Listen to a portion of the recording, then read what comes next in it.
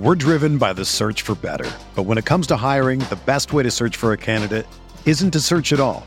Don't search, match with Indeed. Indeed is your matching and hiring platform with over 350 million global monthly visitors, according to Indeed data, and a matching engine that helps you find quality candidates fast. Ditch the busy work. Use Indeed for scheduling, screening, and messaging so you can connect with candidates faster. Leveraging over 140 million qualifications and preferences every day, Indeed's matching engine is constantly learning from your preferences, so the more you use Indeed, the better it gets. Join more than 3.5 million businesses worldwide that use Indeed to hire great talent fast. And listeners of this show will get a $75 sponsored job credit to get your jobs more visibility at Indeed.com/Blue Wire. Just go to Indeed.com/Blue Wire right now and support our show by saying that you heard about Indeed on this podcast. That's Indeed.com/Blue Wire. Terms and conditions apply. Need to hire? You need Indeed.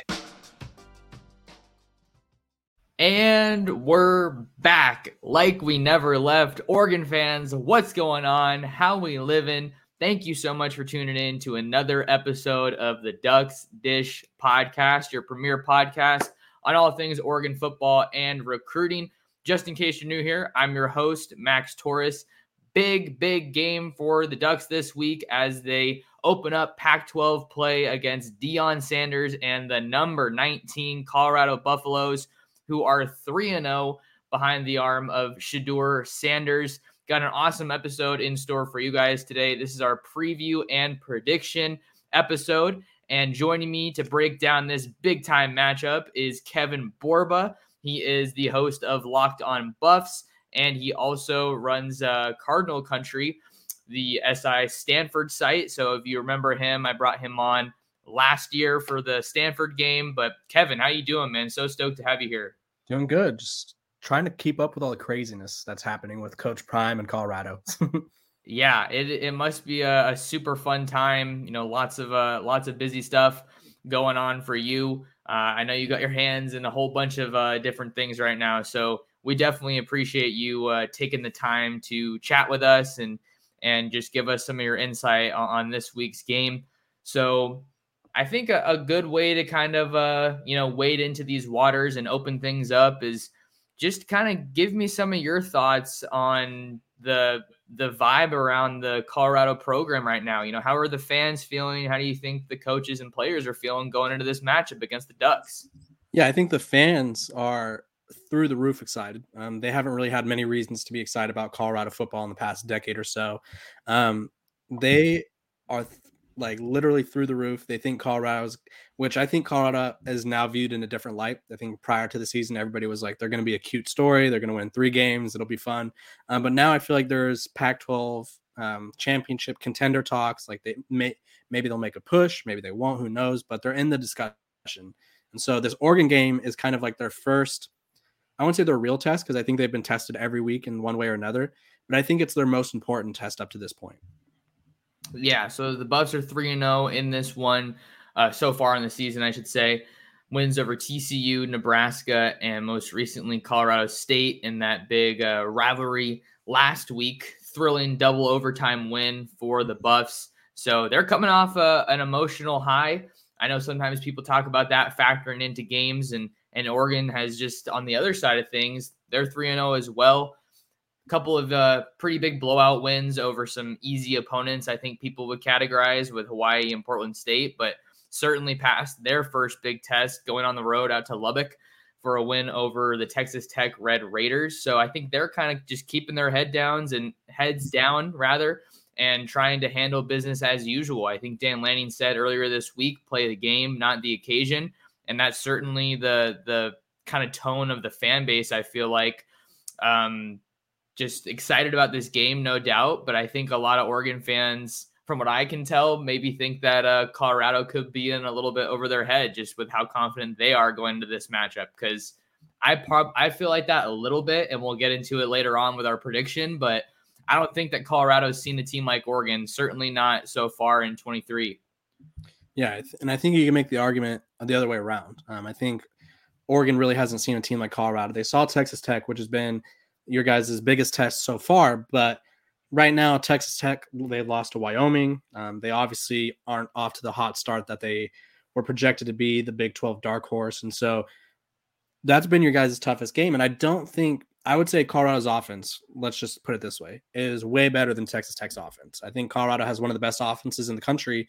And so that's going to be a good test for Oregon defense, who's kind of skewed their numbers a little bit by blowing out Portland State by 76 points or whatever it was, in Hawaii by 45 or whatever it was. So I think this will be a great test for Colorado's offense, and Oregon's defense. Totally agree with that one. One of the bigger developments that have come out of Boulder heading into this game. Let's talk a little bit, Kevin, about Alton McCaskill, the Houston running back transfer. He's a sophomore out of Conroe, Texas, Oak Ridge High School. If you guys have been listening to me for a while, you've heard about Oak Ridge High School. 5-star linebacker Justin Williams committed to Georgia. Oregon was going after him. Also 5-star lineman Joseph Jonah Ajonye. He's committed to Georgia now after being recruited by the Ducks. So that's a school that has produced some big-time talent. But I wanted to start off with McCaskill here, Kevin, because I think a lot of people, myself have included, have been critical of Colorado's rushing offense, and they have a phenomenal running back in Dylan Edwards, who Oregon also recruited out of Derby, Kansas. But what do you make of that development, and how do you see that maybe impacting this week's game? Yeah, I wanted to pull the stats up here on my phone. I think that could be a game changer for Colorado's offense, because realistically, they've been winning all these games while averaging, and this is including sacks from the quarterbacks. They're averaging 2 yards a carry, and they have 183 yards as a team. Where I think Alton McCaskill, and you mentioned Dylan Edwards, he's been great. He's had nice moments. I think Dylan Edwards' future is kind of in the slot as a receiver. He's really tiny. I don't think he's a between the tackles, every down back. We've seen guys like Deuce Vaughn do it, but I just don't know if that's in store for Dylan Edwards. So I think maybe moving him out as a slot receiver could help. But Alton McCaskill is a 3-down back. He dominated at Houston as a freshman, was slowed down by injury. And I appreciate the fact that while Coach Prime probably recognized that they needed him, they let him get healthy. This is the first week, I believe, that he's been able to take off the yellow jersey, which is the non-contact jersey. So I think that could be a huge game changer for Colorado and take the pressure off of Shedeur and the passing offense. Because if you could actually run the ball and kind of give your defense some rest, give the other defense something else to look for, that could open up things for the offense even more. And I think that's kind of scary if you're the Oregon defense. Yeah, that's kind of been the story with Colorado, is that they've been living and dying by the pass. But they do have talented running backs that starts with Edwards. But now with McCaskill getting added into the mix here, it's kind of an interesting little wrinkle that Dan Lanning and Tosh Lupoi are going to have to deal with on the other side of the ball with Oregon's defense. And Kevin, the important thing too to consider for Oregon here is that this was a team that really excelled in large part at defending the run last year. Couple of examples, obviously Oregon State is the one that everyone wants to point to, where they were literally just playing and saying, hey, we're going to run the ball until you show us that you can stop it. And Oregon couldn't stop it. And then that's why they ultimately ended up losing that game, because Oregon State was just having their way and getting anything they wanted here. But fortunately for the Ducks, they return almost their entire defensive front. Guys like Popo Amavai in the interior, Taki Taimani, Casey Rogers, Keon Ware-Hudson, Brandon Dorless. Those are some of the big names. I think that's really where Oregon's defense is going to make a name for themselves this year in the trenches, starting from the inside out. But let's look at how Oregon's done against the run so far this year. Opponents are averaging 127 yards a game, so not a crazy stat. And like we're saying, it's kind of hard to take too much from two of those games.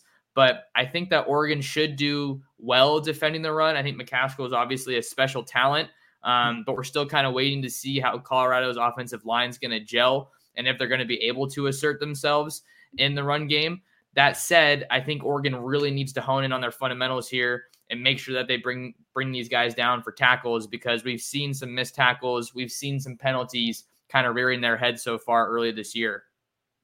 Yeah, and I think the other thing, too, about the offensive line is they got to protect Shedeur better. He's been sacked 15 times through 3 games. He's only sacked 23 times all of last year. So they're on pace they're giving up, that's 5 sacks a game. So they're on pace to allow Shedeur to get sacked 60 times this year, which is not great.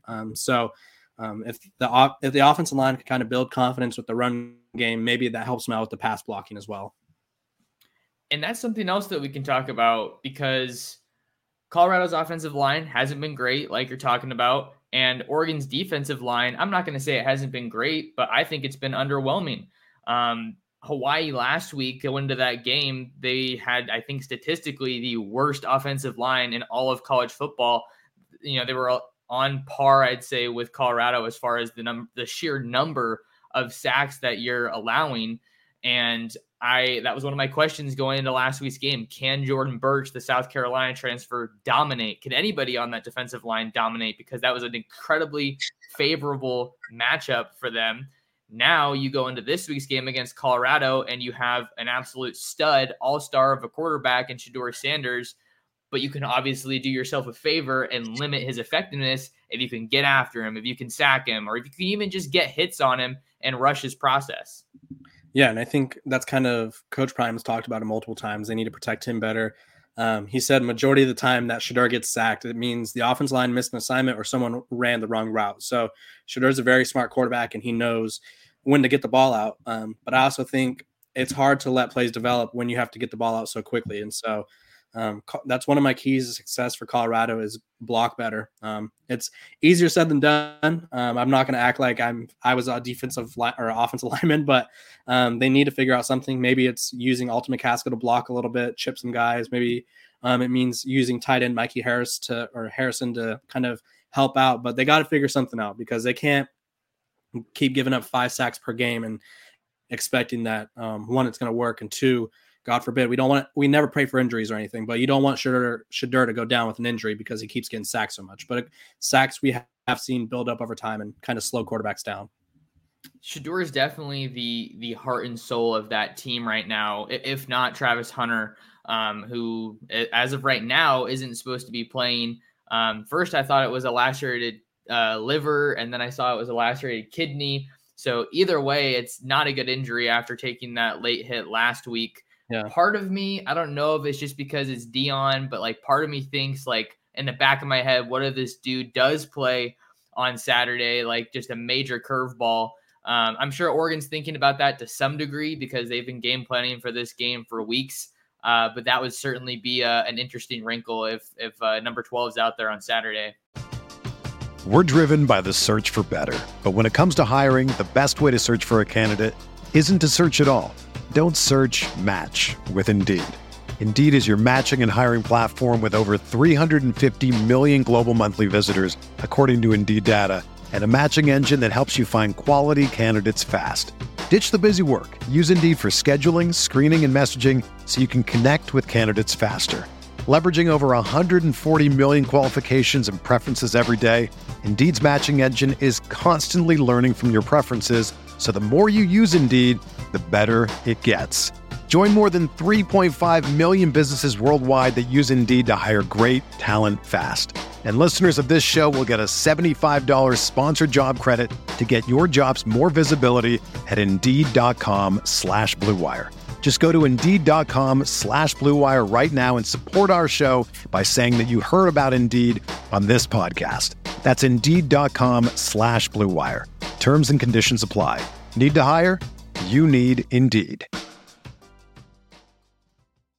Yeah, he's supposed to be out for, I think, like 3 to 4 weeks. Yeah. With the lacerated liver. I've never heard of that injury. Like, I know that's a possibility, but I've never heard of that happening in football. I don't know how that happens. Yeah, like I didn't realize that was like a possibility, I guess, which sounds really stupid to say, but yeah, he's a huge loss. I think the offense is better suited to do well without Travis. Not because he doesn't have an impact, but just because they have guys like Xavier Weaver, Jimmy Horn Jr., Tavares Dawson, and they have like Dylan Edwards as well. So they have a lot of guys that could contribute on offense. It's the defense where I'd be worried about. The defense is kind of, we saw it against Colorado State. Colorado State kind of torched them. They had 3 receivers go for over 100 yards. Same thing with TCU. They had some big plays on corners not named Travis Hunter. So tough loss for the defense. Tough loss in general, because anytime Travis Hunter's on the field, he's a play away from changing the game. And so now Colorado loses that on both sides. You're basically losing 2 players, unfortunately, for Colorado, is what it comes down to, because he's a two-way player. So you're losing like a stud on offense and a stud on defense, which is really crazy. Yeah, let's slow it down for just a second. I liked what we were doing as far as the Oregon defense against the Colorado offense. That's usually kind of how I like to do it, but we'll roll with it and see where it takes us. But I wanted to add another note on Oregon's defensive line and their pass rush. Another good development for the Ducks here is that some of their young guys have really been standing out early. Mateo Uiagalelei, the true freshman out of St. John Bosco and Bellflower, he's been one of the biggest success stories early on. Almost had his first sack against Tyler Shuck and the Red Raiders a couple weeks back. But Tatum Tuioti has been a really nice addition for this Oregon defensive front, son of Tony Tuioti, Oregon's defensive line coach. And I think he kind of flew under the radar coming out of Sheldon High School in Eugene, but wasn't a highly rated guy, super highly rated. So he's looking good. Blake Purchase is looking good. And I think that part of that kind of plays into this bigger frame, this bigger theme, I think, in this game, Kevin, that we can kind of get into is just Oregon's depth. I feel like that's certainly a department that Oregon holds the advantage over Colorado, but maybe these guys are able to just keep it rolling and you don't need to dig into your depth, but you see an injury like Travis Hunter and you're going to have to. Yeah, I think especially the biggest thing that Colorado's working with to cover their lack of depth is Sean Lewis's offense, regardless of what the defense is. I think it's a great combination as well, too. Like you're talking about the Oregon depth on defense. The Colorado offense goes so fast that you're not really able to substitute. And so whatever 11 guys are on the field for the defense are typically the 11 guys that stay on the field. And I think that's kind of Sean Lewis's genius at play, and which is why he's one of the most coveted coaches right now in college football for the next round of head coaching hires. He doesn't allow for defenses to take advantage of their depth. Like obviously you could switch out players the next drive, but if Colorado's charging down the field and say Jordan Burch needs a sub, Jordan Burch isn't getting a sub unless they try to sub guys off, and then Colorado's obviously going to get them on a illegal substitution or whatever it may be. So that's kind of their counter for their lack of depth, I would say. And not a lot of people realize that. Because you don't really think of speed and not allowing people to substitute as a counter for depth, but it really is, because say Mateo and Jordan Burch, for example, since we've been talking about them, say they're both tired, they're giving the coach the head tap, like, coach, I need someone. Well, Colorado's already going to be setting up ready to run another play. So it's like, you better buckle up and find your second win because you're not coming off this drive. So I think that's kind of like their counter. And I am interested to see how Oregon combats that and how they kind of snap count these guys. But better buckle up, Buttercup. I don't know why that popped into my head. I just thought that was funny. But no, that's a really good point, Kevin, because I think Oregon more than anybody would probably know that, because that was kind of the whole idea with the blur offense with Chip Kelly all those years ago. Not necessarily to make up for depth, but just taking advantage of that tempo.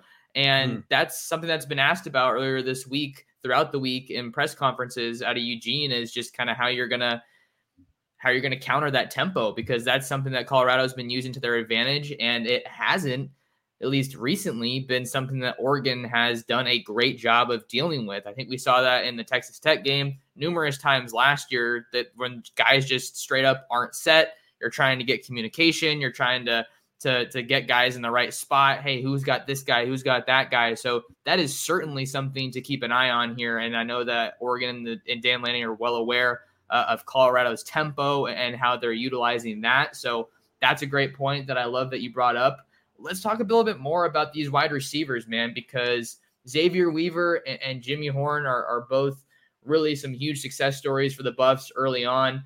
Weaver is actually leading the team with 25 catches. I guess Horn has 26, and Weaver has 25, according to Colorado's website here. But 386 yards for Weaver, 247 for Jimmy Horn. And these transfers from South Florida have really wasted no time making an impact in that offense. Yeah, and I have a lot of South Florida ties. So when they transferred, I was like, okay, give me the scoop on these guys. Like, tell me. And so at first it was Jimmy Horn. He was the one that was in Boulder for spring and everything. He was the first Colorado player to earn his number under the new staff.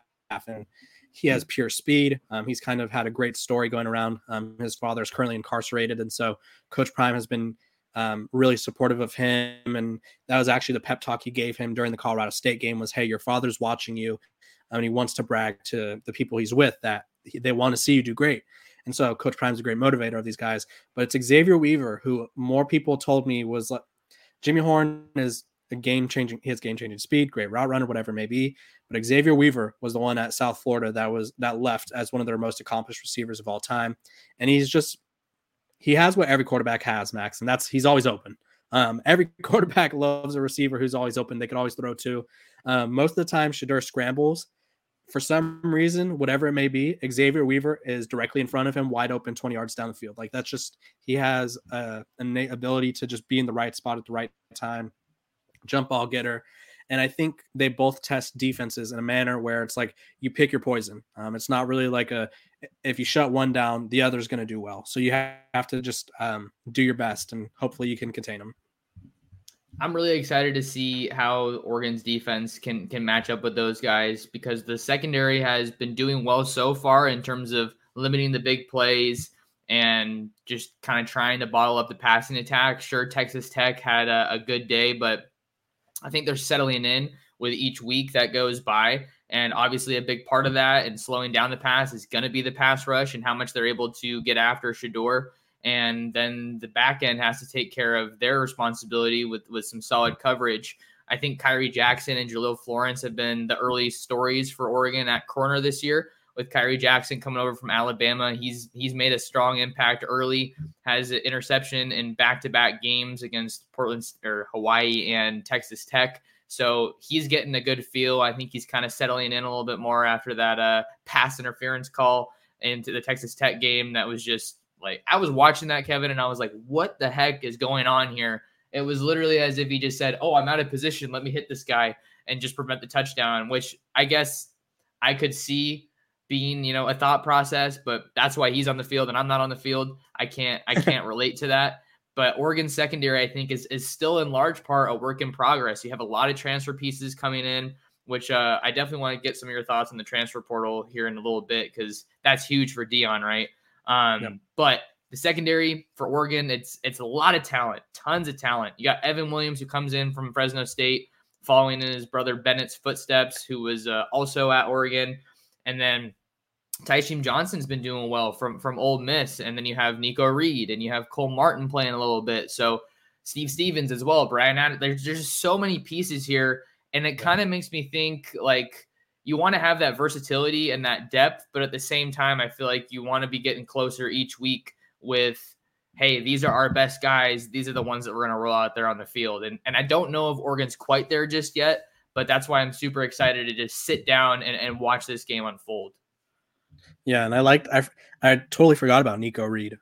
He's a matchup where transfer. I think, there's going to be if there was like a wager, like somewhere you could place a bet, is Nico Reed and someone from Colorado going to get into like a little altercation, like maybe a little jawing at each other? I would throw my life savings on it, because there was a lot of clips from the well-off media videos of him jawing with Travis Hunter, with Jimmy Horn during his time in Boulder, and I imagine there's no love lost between Colorado and him. And yeah, I think the secondary this is going to be a good test for Shedeur and Oregon secondary, because Shedeur doesn't turn the ball over a lot.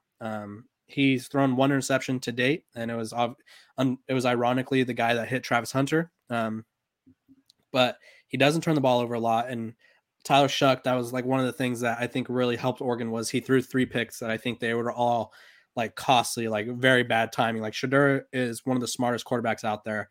And so he kind of knows for the most part when and where to make these throws. And so, yeah, that's going to be a great matchup. And that Nico Reed versus whoever, probably Jimmy Horn Jr., circle that, watch it, live that matchup, because I imagine those two are going to be jawing at each other all game. Okay. Yeah, we'll have to keep an eye on that one. I'm going to be excited for it. Maybe we can transition a little bit into kind of the other side of the ball, right? We'll talk about Oregon's offense and Colorado's defense. I think we've gotten a good feel for the Colorado offense. We know that it kind of, at least so far, has lived and died with Shedeur, and I think they're going to go as far as he can take them. But this is also a good week to kind of build out some of that depth, see what other playmakers you have. But you have a good feel for it so far.